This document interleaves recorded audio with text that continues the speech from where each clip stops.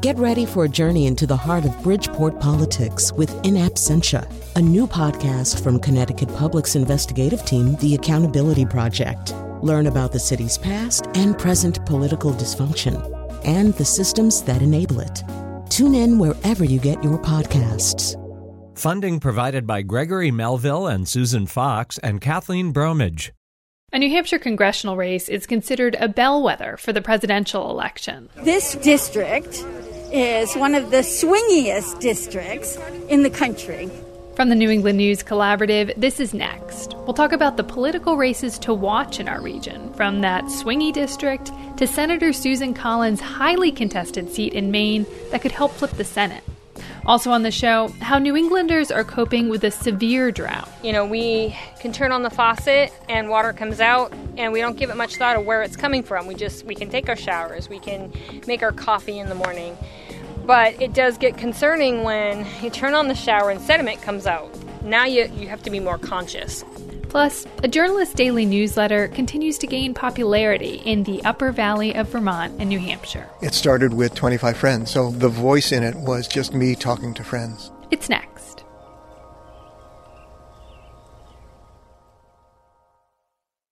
Next is produced at Connecticut Public Radio and is powered by the New England News Collaborative.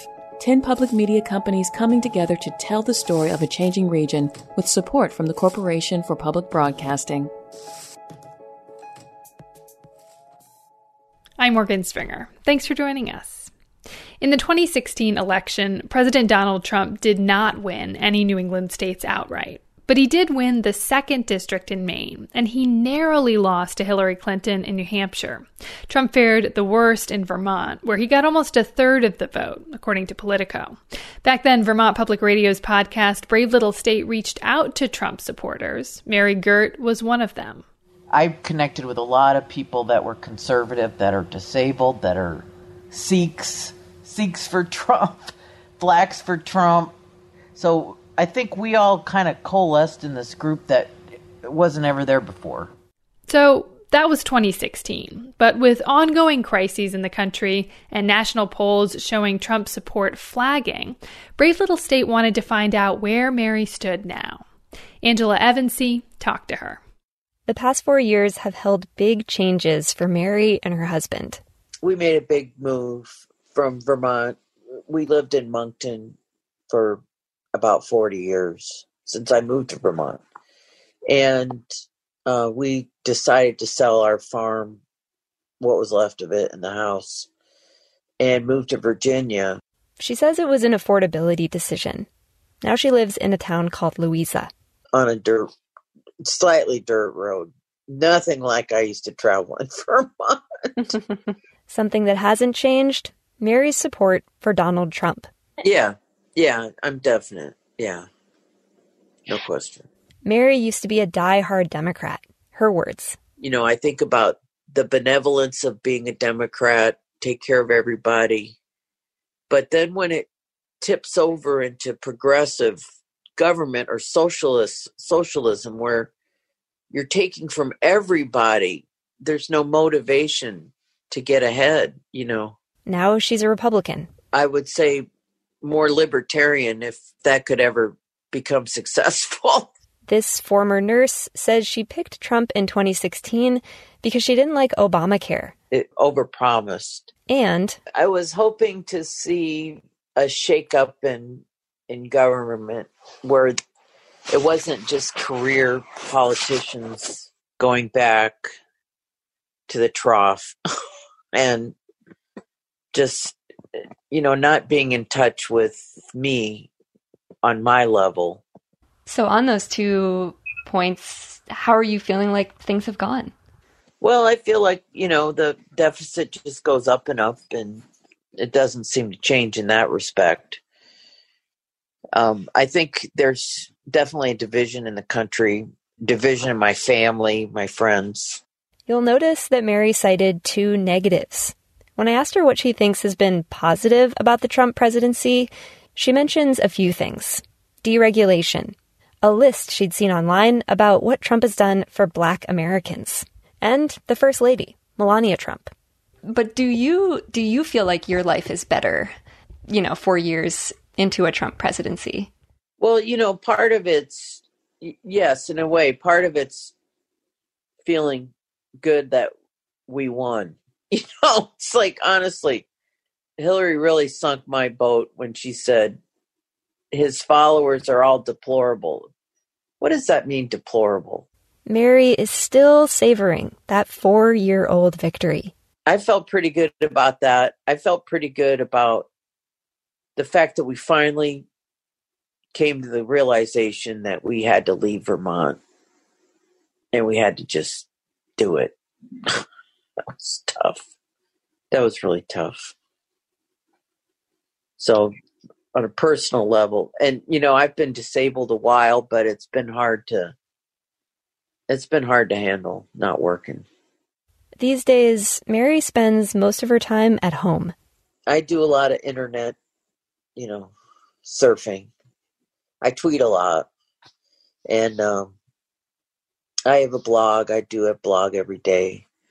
I joined Parler, Parler, which is a conservative Twitter kind of a thing. When she talked to BLS 4 years ago, Mary said she hoped Americans would learn how to talk across difference. And find common ground. How do you think that's going in our country right now? Yeah, I think it's not happening. Yeah. It's a great divide. And I think that shutting us down has made it bigger. How so with the shutdowns? I think it's more divisive, and contentious. Do you wear a mask? Do you not wear a mask? Mary is talking about Trump's politicization of the COVID-19 pandemic, which is widely seen as contributing to our country's high death toll, 209,000 Americans and counting.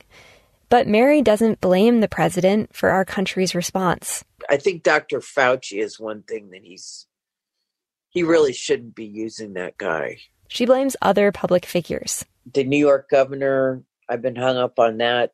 She has no problem with Trump's response to the racial justice protests either. I was hoping that they would let him keep the National Guard in those places. In fact, no matter which national crisis we talk about, Mary has no words of criticism for the president, even when she disagrees with his policies.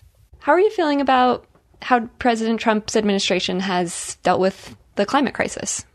Well, I've been anti-fracking for forever. That is something I completely disagree with. And on the other hand, fuel's a lot cheaper. But I'm concerned about that. And I'm concerned about, in the West, the lack of good forestry management. Recent polling shows Joe Biden ahead in Mary's new home state of Virginia. What will you do if Joe Biden wins? Oh, I'll just start crying. No, just kidding.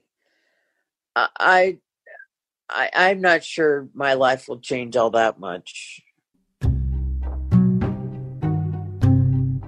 That was Angela Evansy of Vermont Public Radio's podcast, Brave Little State. You can find a link to the entire episode and hear the perspectives of other Trump supporters at our website, nextnewengland.org. Now, we're going to take some time to focus on elections in Maine, because of all the New England states, it's where most of the action is at this November. There's only one Republican serving in Congress from New England. That's Maine Senator Susan Collins, and her seat is highly contested this year. The Cook Political Report, among others, is saying the Collins race is a toss-up between her and Democratic challenger Sarah Gideon, who's currently Speaker of Maine's House of Representatives. If Democrats are going to take control of the Senate, Collins' seat is one of their better bets. Joining us now to talk about the race is Maine Public Radio's chief political correspondent, Steve Nisler. Hey there, Steve. Hey, how's it going? Good. So Collins has held this Senate seat since 1996, 4 terms. Is this her most contested election? I would say that it is in terms of re-election, but her very first Senate run was actually very, very close. So she narrowly won that. But it was after that she won convincingly. In fact, she has won in Democratic wave years, including in 2008 when she had what was then considered a very viable and challenger in Tom Allen. but she clobbered him. But this is a different race altogether. And, it's much closer for a lot of reasons, one of which is that we've really seen Collins's once sky-high popularity really is down to the point where she's either the least popular U.S. senator in the country or second, depending on where she and Mitch McConnell are these days. Yeah, so when you talk to Maine voters who used to support Collins and now say they won't, what's the reasoning that they give? Well, there's a couple. I mean, one of them, of course, is what is kind of considered sort of a watershed moment in terms of Collins's career, which was her vote to confirm Supreme Court Justice Brett Kavanaugh. There were other votes that I think were damaging to her in the sense that they kind of eroded her long coalition, which has always been Republican voters, of course, unenrolled voters or independents, as they're commonly referred to, and Democrats, frankly. I mean, a lot of Democrats, including Democratic women. But I think the Kavanaugh vote and what happened there, you could draw almost a straight line between her decision to vote for him and this steady decline in support, especially among women. And women, I think, will be a big key in determining whether or not Susan Collins goes back for the fifth term. And then what about President Trump? Is there any indication that he could be negatively impacting Senator Collins' campaign, particularly among voters who supported her in the past but are not keen on Trump? Absolutely. I think that's another big factor. Collins, in a lot of ways, has become sort of an avatar for what some voters view as Republicans' unwillingness to check the president in his behavior and conduct. And Democrats here, including Collins's leading challenger, Sarah Gideon, have really tried to handcuff Collins to President Trump. You mentioned her vote to confirm Brett Kavanaugh. We're now in the middle of another Supreme Court nominee confirmation process with Judge Amy Coney Barrett. Senator Collins has said that she will not vote to confirm the nominee until after the election. Why do you think she's doing that? Is it part of what you've been talking about, like walking this thin line? Well, that's certainly what she's being accused of doing. I mean, what she has said, and she rejects the idea that she's made any sort of political calculation at all. But what she has said is that she's trying to be consistent with Republicans' position in 2016, which, as you know, was that, there shouldn't be a Supreme Court judge confirmed in an election year. Now, she didn't hold that position in 2016. She was one of maybe a handful or even fewer than that Republican senators who voted to hold hearings or wanted to hold hearings for Merrick Garland. That was Obama's pick for the high court. She's not doing that this time. She's basically saying we should wait until after the election. I mentioned this at the top, but the outcome of this Senate race has an impact well beyond the state of Maine. Can you talk about that? Sure. I mean, this is a potentially flippable seat for Democrats, which is hard to imagine going back just 3 years ago when Susan Collins looked pretty indestructible. But, 3 years later, she looks very vulnerable. And it's one of maybe a half dozen seats in the country that could very well determine which party controls the Senate in 2021. And, she has a viable challenger and Sarah Gideon. And so, when you put all those things together, Susan Collins is in deep trouble and definitely in, if not the fight of her political career, is certainly up there.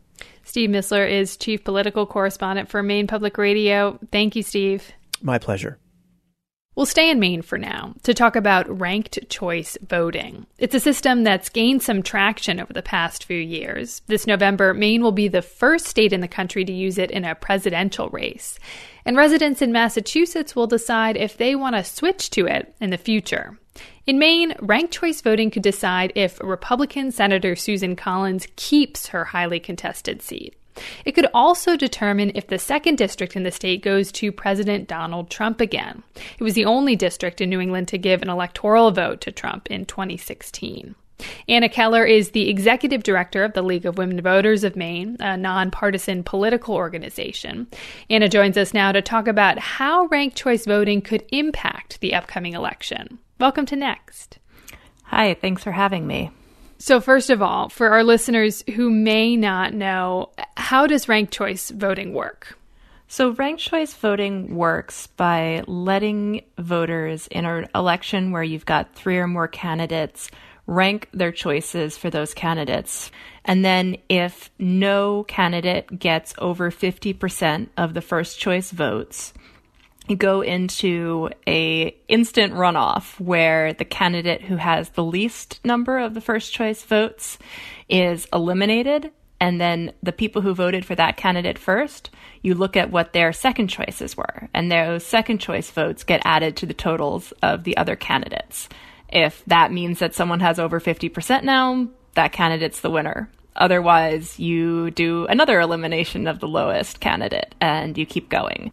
So let's take the Senate race with incumbent Susan Collins and Democratic challenger Sarah Gideon, and then 2 independent candidates. In a hypothetical situation, what would ranked choice voting look like here? Let's say that neither Susan Collins nor Sarah Gideon gets over 50% of the vote. With ranked choice voting, what you would do is say which candidate has the least number of first choice votes. It's probably going to be one of the 2 independents. That candidate gets eliminated, and you look at who did that candidate's voters put as their second choice. So, yeah, one of the reasons why I kind of wanted to look at this race is, I mean, obviously it's a huge race this coming election, but also it really highlights the fact that these votes that go to the independent candidates could really actually decide the race. It's fairly likely that they will, unless something unexpected happens in the last week or 2 of the race where one of the major party candidates suddenly pulls strongly ahead. It's going to be really close. And in that circumstance, those independent candidates' voters will probably make the difference. This is what happened in Maine in our first use of ranked choice voting in 2018, where we had the 2nd Congressional District U.S. Representative seat was decided by the second choice votes of people who had voted for independents. Yeah, I mean, that was an interesting race because the incumbent Republican Bruce Poliquin had the plurality of votes, but not the majority. And so then the ranked choice voting system kicked in and he lost, right? Exactly. And what we learned from that race, and what has been interesting to see play out this year, is that there's a real incentive for major party candidates to court those independent voters and say, you know, I might not be your first choice, but please rank me as your second. That's so interesting. So it's kind of expanded the way that candidates campaign. Now, so we mentioned the 2nd district at the top. This district went for Trump in 2016, and some polls currently project that President Trump still has an advantage. How does ranked choice voting come into play with the 2nd district's electoral vote? It'll be interesting to see how many voters take advantage of that and choose to rank someone who's not a major party candidate as their first choice. If we do go into a ranked choice scenario, it could mean that we will have to wait a little longer to have the results because the ranked choice tally takes a few extra days. And I hope that that will not come down to a deciding factor in the presidential election. But if it does, we've got a lot of confidence in the Maine Secretary of State and their processes, even if the whole eyes of the nation were on us in this case. Well, we'll have to leave it there. Anna Keller is the executive director of the Maine League of Women Voters. Thank you so much for your time today, Anna. My pleasure.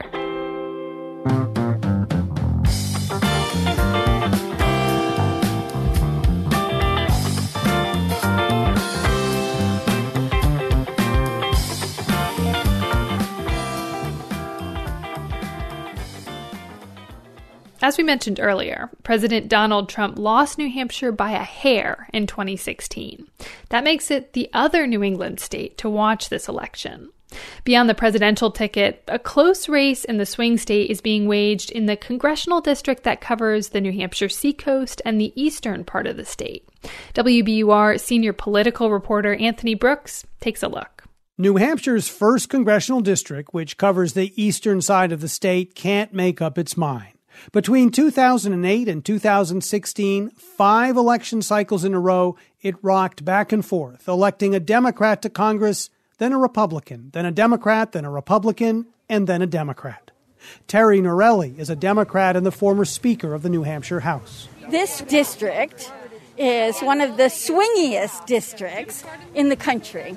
Norelli is backing Democrat Chris Pappas, who is trying to become the first incumbent in 12 years to win back-to-back races in the district. Pappas spoke recently at a women's health center near Portsmouth, with Republicans pushing to put another conservative justice, Amy Coney Barrett, on the Supreme Court. Pappas says abortion rights are at stake in this election, as is the Affordable Care Act, which the Trump administration wants the high court to overturn. This is hanging by a thread. We're talking about health care for tens of millions of Americans. I think it's a political attempt that only seeks to get to the goal of taking away access to health care, and we shouldn't stand for it. The focus on health care helped Democrats, including Pappas, ride a blue wave into Congress 2 years ago. Now, in the midst of a pandemic, it remains a potent issue for Democrats. Pappas's opponent is Matt Mowers, who worked in the Trump administration and who's been endorsed by the president. In a district with lots of unenrolled and moderate voters, Mowers is trying to label Pappas as someone who marches in lockstep with House Speaker Nancy Pelosi. His first vote was to support Nancy Pelosi as Speaker of the House. He's voted with her 100% of the time since then. And not only that, but he's forgotten New Hampshire. Mowers accuses Pappas of wanting to raise taxes. Pappas denies that, though he does favor reversing the Trump tax cuts that mostly benefit the wealthy. But in a state that prides itself on no income tax, Mowers argues that Pappas is out of step with the New Hampshire way. He tried to press his case in a recent debate on NHPR. Because we know the New Hampshire way is to keep taxes low. Well, you and Nancy Pelosi are trying to raise them. I don't support raising taxes on working people, especially during this pandemic. And I don't need a lecture on New Hampshire values. I don't need a lecture on New Hampshire values and what makes the state special from someone who just moved here to launch a political career. Pappas has deep family roots in the Granite State, while Mowers was born in New Jersey and moved to New Hampshire just a few years ago. But Mowers' message that Pappas is too beholden to Nancy Pelosi appeals to Charlene Hurst, a Republican who's running for the New Hampshire state legislature. He's too tied to his party's leadership. To me, that's wrong. You have to put your constituents first. And when your votes are just like every other vote in your party, you're not thinking for yourself, and that is wrong. But if Pappas is too close to Pelosi, Mowers is too close to the man who endorsed him, Donald Trump. That according to Terry Norelli, the former New Hampshire lawmaker. She says Mowers is part of a slate of New Hampshire Republicans who will do the president's bidding. They may do it with a friendlier face, or they may do it with a calmer voice. But don't be deceived that they are pushing the same policies that Donald Trump is pushing. Now, look, at the end of the day, this is a campaign between myself and Congressman Pappas. I don't give a damn what my party leadership wants. Again, Republican Matt Mowers. I don't give a damn about anything else other than what's in the best interest of New Hampshire's middle-class families. That's what matters right now, and I think that's what's going to matter on November 3rd. But a recent poll from UNH suggests the Democrat Pappas is leading this race. Andy Smith, who directs the UNH polling center, says President Trump is the reason why. The problem for all Republicans in New Hampshire is Donald Trump is not popular in the state. He's losing in our most recent polls by about 10 percentage points to Joe Biden. So no surprise that the incumbent Chris Pappas is eager to link Mowers to the president. Fundamental decency is on the ballot. You know, my opponent, just like the president, is running a campaign of fear and smear. Although considered a swing state, New Hampshire has been trending more Democratic in recent years. And by the way, lately the state's first congressional district has been pretty good at picking presidential winners. It supported Barack Obama in 2008 and in 2012. And in 2016, Donald Trump by a whisker. Now, while apparently giving an edge to Chris Pappas, polls suggest it's also leaning in favor of Joe Biden. For the New England News Collaborative, I'm Anthony Brooks. Last week, we asked you, our listeners, tell us what issues are motivating you to vote in the general election. We heard from Jean Alley in Willington, Connecticut. The main reason I guess that I would be voting this time is because the faster we get the bigoted fascist out of the White House, the better. We also heard from listener Tracy Stevenson, who agrees. She's concerned about 4 more years with President Trump. She wrote in an email, "I'm donating money. I'm volunteering at the polls. I share information on social media. This is the most involved I've ever been, but I truly fear for our future if this administration stays in office." And now we're interested in hearing from New Englanders with a different perspective on the election. If you're a Trump supporter, what issues are driving you to the polls?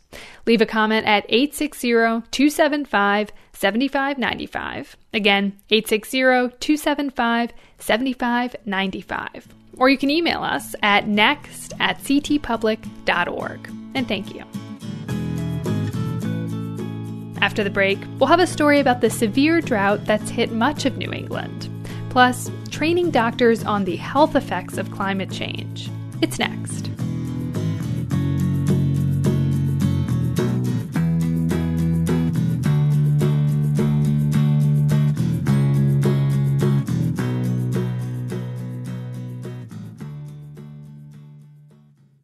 Next is made possible in part by our founding supporters who believe in the power of collaborative news coverage, including the Common Sense Fund, supporting the New England News Collaborative in its coverage of climate change and the evolving clean energy economy. Support also comes from Douglas Stone and Mary Schwab Stone through the Smart Family Foundation of New York. Welcome back. I'm Morgan Springer.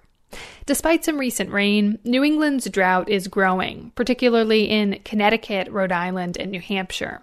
It's causing wells to run dry, and the hotter temperatures of climate change could make future droughts more likely in this region. As part of New Hampshire Public Radio's By Degrees project, Annie Ropeek reports on how the dry conditions are affecting people who rely on well water and what it could mean to prepare for the future. The bog behind Jen Kippen's house in Hooksett, New Hampshire, has never been this dry. Where normally there's lots of wildlife and enough mud and water for her grandsons to lose their sneakers in, right now it's just a lot of dying plants. This should all be water, all of this. But as you can see, it's all these yellow ferns, green ferns.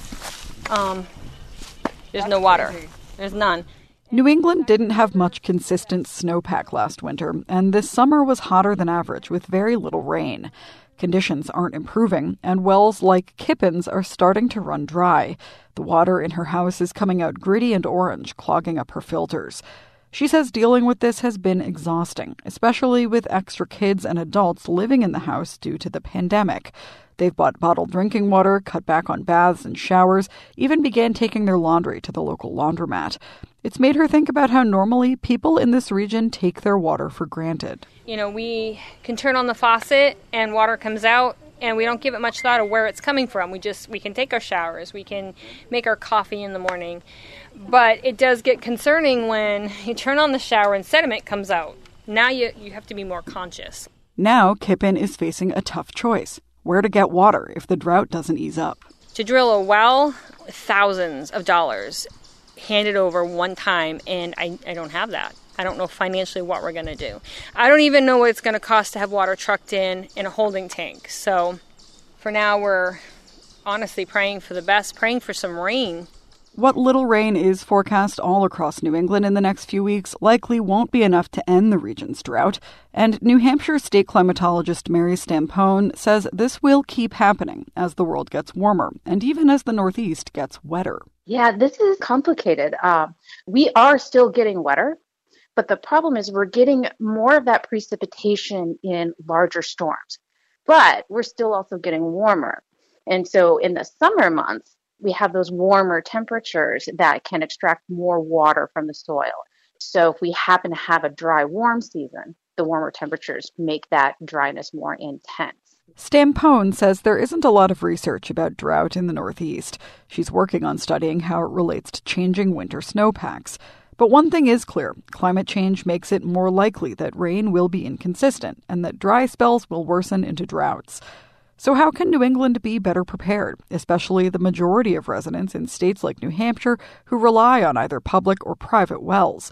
Stampone says we need to change some habits around water. I personally would recommend conservation, especially in the late spring, those early summer months, because by the time a drought is declared, a lot of those things that would have given you another month of water, maybe, that time is already gone. New Hampshire Department of Environmental Services Water Division Director Tom O'Donovan puts it another way. Buying a fire extinguisher when your house is on fire makes no sense of any kind. Buying a fire extinguisher ahead of time is how you save your house. This is exactly what's going on with wells. Conserve now, because conserving after the well goes dry doesn't do you good at all. He says conservation can be proactive. It can mean investing ahead of time in low-flow toilets and shower heads, in fixing leaks, in drought-hardy landscaping that needs less irrigation.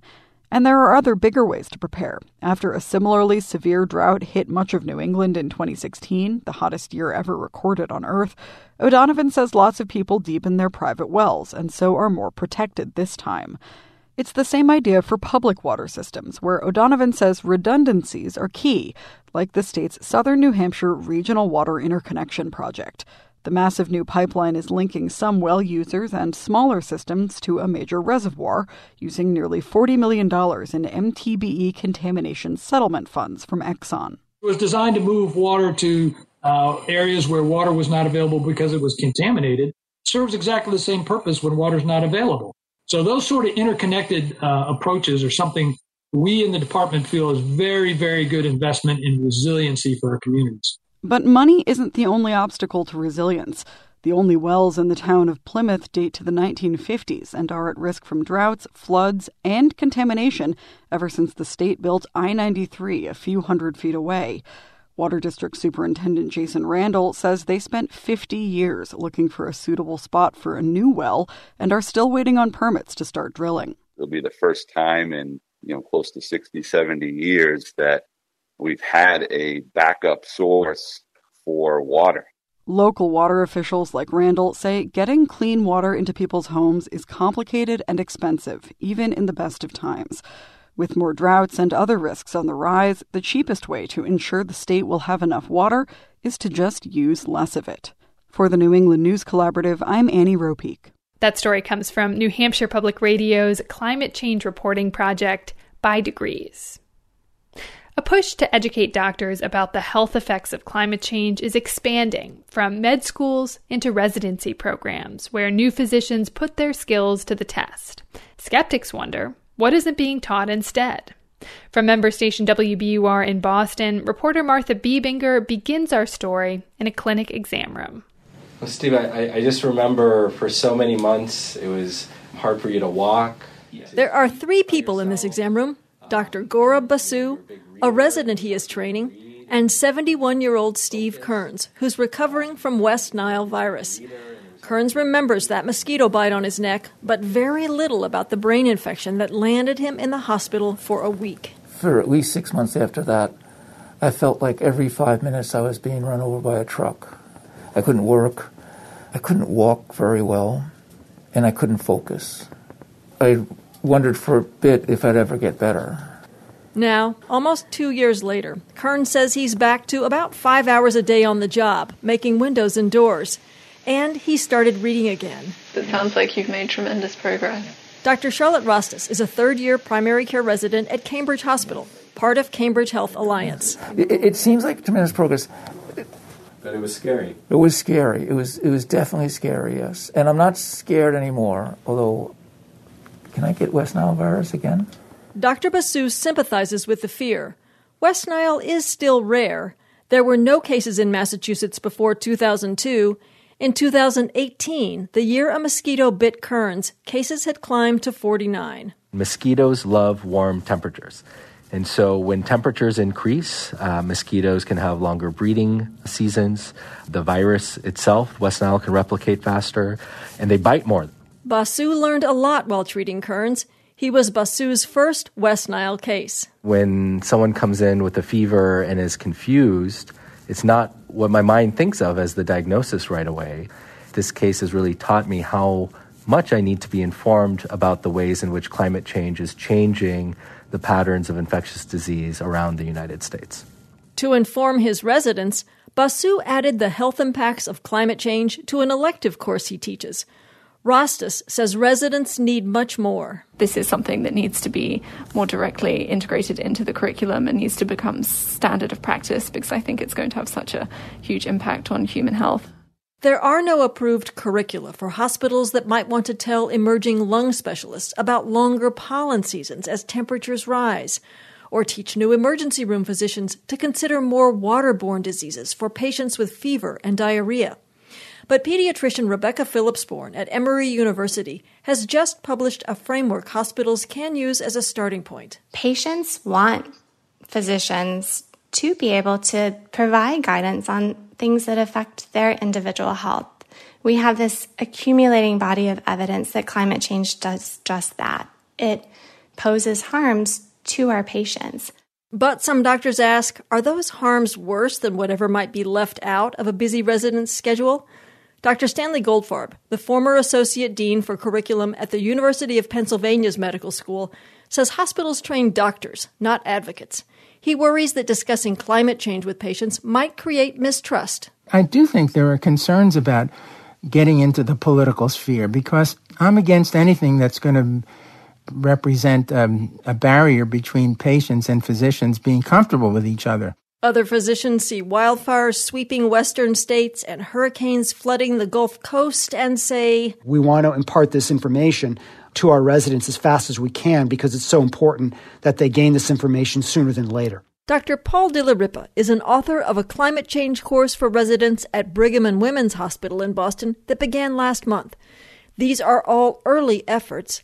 Advocates say including climate change in residency training won't stick until doctors are tested on the health effects before they are licensed to practice medicine.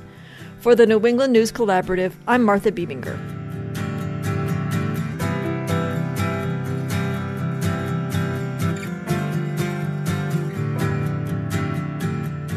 Coming up, a journalist starts writing a daily newsletter to friends, then it takes off. Plus, 2 dairy farmers in Vermont talk about how staying small and efficient has helped them during the pandemic. It's next.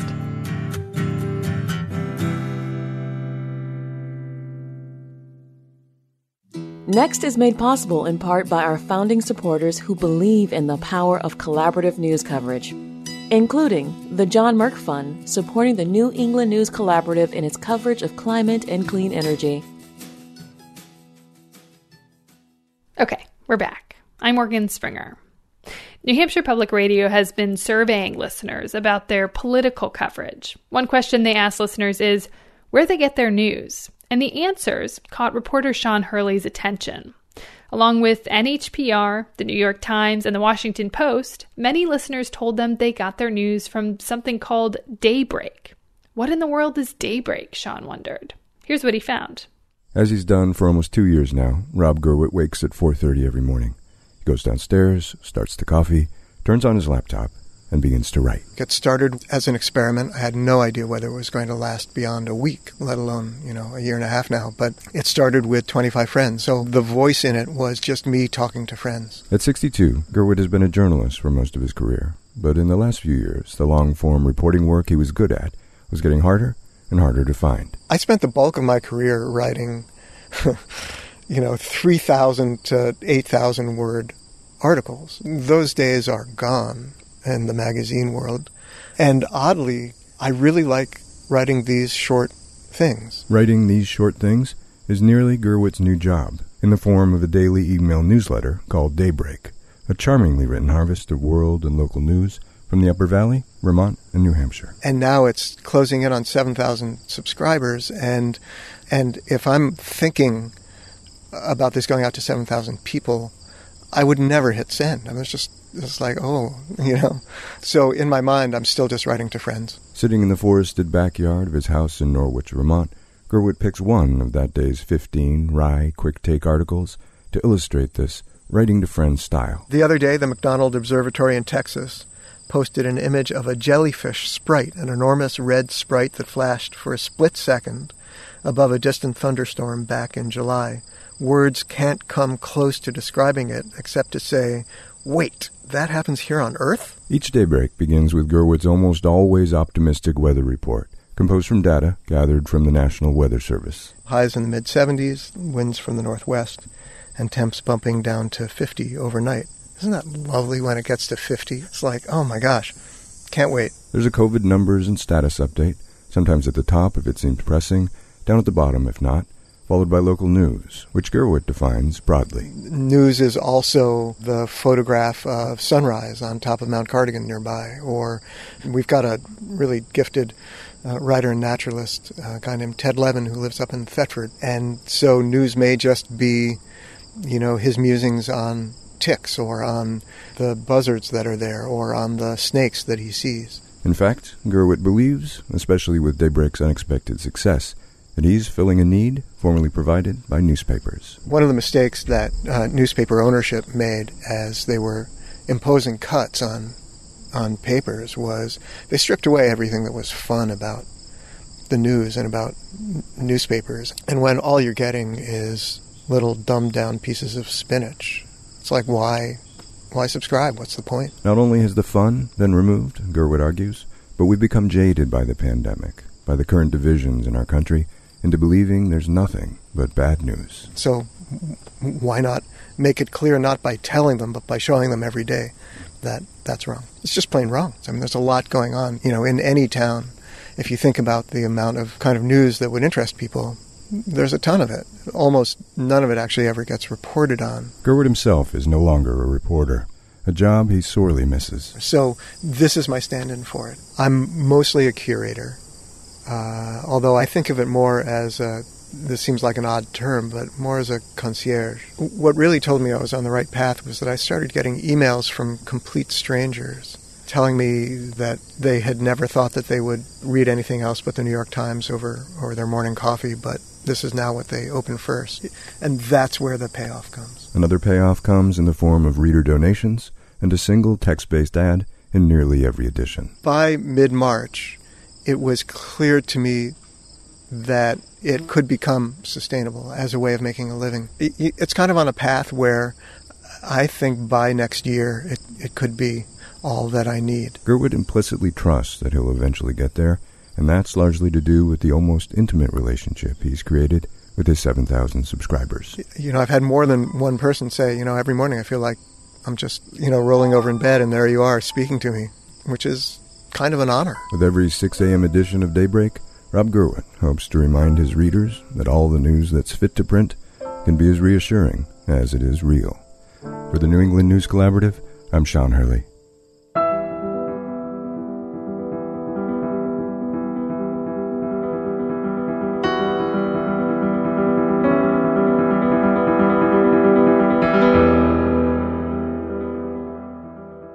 When schools and restaurants closed at the beginning of the pandemic, the milk industry lost some of its biggest customers. Independent producer Erica Heilman visits a small farm in Vermont's Essex County to see how they're faring. Stephen Russo and his son, Stephen Russo, run the Russo Farm on Route 102 in Brunswick, which is in Essex County.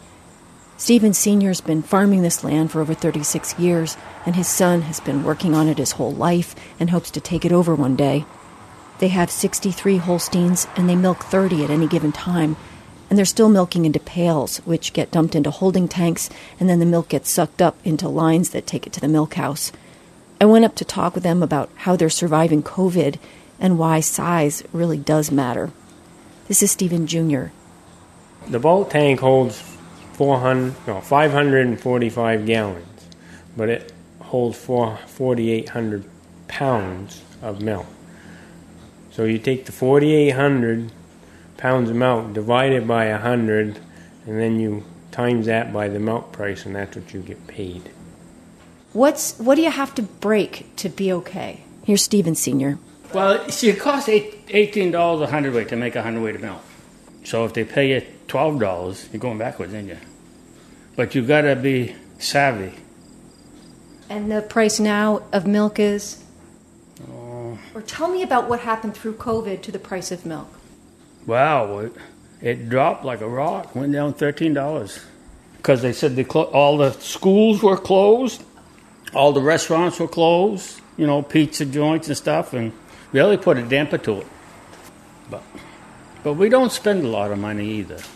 That makes a big difference. And we don't buy a lot of new paint. Paint? Yeah. New tractors, new equipment. When it's brand new, don't look shiny, we call it, that's why we come with that scenario. We try to run everything as long as I can, we got a real strict maintenance procedure. The other day I was weed whacking on this bank with my weed whacker, and my head fell off. And that was June 26, 2020. I went up to the house and looked in my book, see when I bought it. I bought it June 26, 2000, 20 years ago. You got to keep it simple and you got to keep it as efficient as possible. So you're saving the high spot to carry you, hopefully to carry you through the low spots.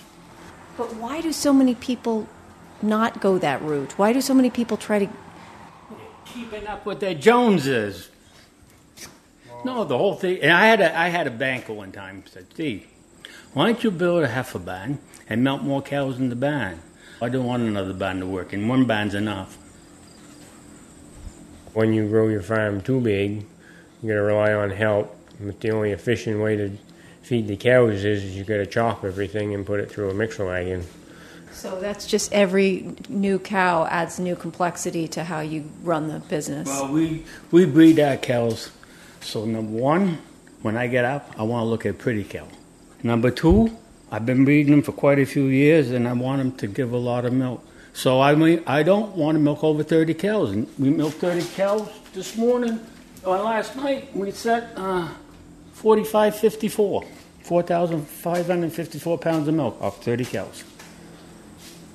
Some farmers got overextended. They got the big money on milk, and they went out buying things. We don't buy nothing. There ain't really too many little farms left. 30 cow farms in Vermont, I know. It might be. It might have some Amish. They call me Amish something once in a while because I milk with buckets and stuff. But no, it just... They could get overextended. They could pay too much for the real estate. And, you're banking on this type of money for your milk check, and all of a sudden you go down there, well, what are you going to do? Go borrow more money to keep your farm afloat? That's a sinking boat. Does some of this have to do with willingness to live this close to the bone? Yeah, I mean, most people don't want to work 7 days a week. I mean, something breaks, well, your supper will be waiting when you get there. It's not, your supper time isn't always on a regular basis. So, and it's still worth it to you? They've been doing it for 39 years, and no sense in stopping now. If it is such a grind, why do you keep doing it? Pride, heart and soul is into it. Like living off the land. You learn how to be a plumber, electrician, a mechanic, a carpenter, a soil agronomist, to which grasses you put in what areas of the field, and you learn to know what the weather's going to do. I mean, if you sit inside a building all day, you don't experience nothing really, I don't think. I like it because I raise chickens, and I raise meat birds, and I raise laying hens, and we sell them, and then we get a pig that's raised, and we eat that. So, and all the vegetables come off the land, so really, we don't really want for much. We didn't even worry about toilet paper. We had some anyway. But I mean, when they were, people had to go run in the stores and they got all panicky. I had 2 23 cubic feet freezers, chock-a-block full. Chicken, beef. I bought a beef from my buddy that he had, and I bought half of it. And that went in the freezer, nice hamburger. And, we just... living the dream. You sit on the porch and watch the cars go by, but I tell you, I never see so many New York plates as I did the last 2 years. What are you the most worried about right now? Nothing. Just getting up every day and going to work. Nobody gets sick. Same. So things are bad and hard and everything, but I don't know, things here... We think positive. We think positive. Of course you do. Good here. I mean, am I right? Oh, yeah. I had the milkman. He comes in. He said, everybody's pissed at Mona, Steve. And what are you doing? I said, I'm living the dream. I mean, you can't beat yourself up. It's just, just go with it. You look at the cows, they're doing the best of their ability, and it's not their fault. It's the people that don't know how to market the milk. The suits. They need to open up the tire, let oxygen to the brain so they take the CS course. Common sense.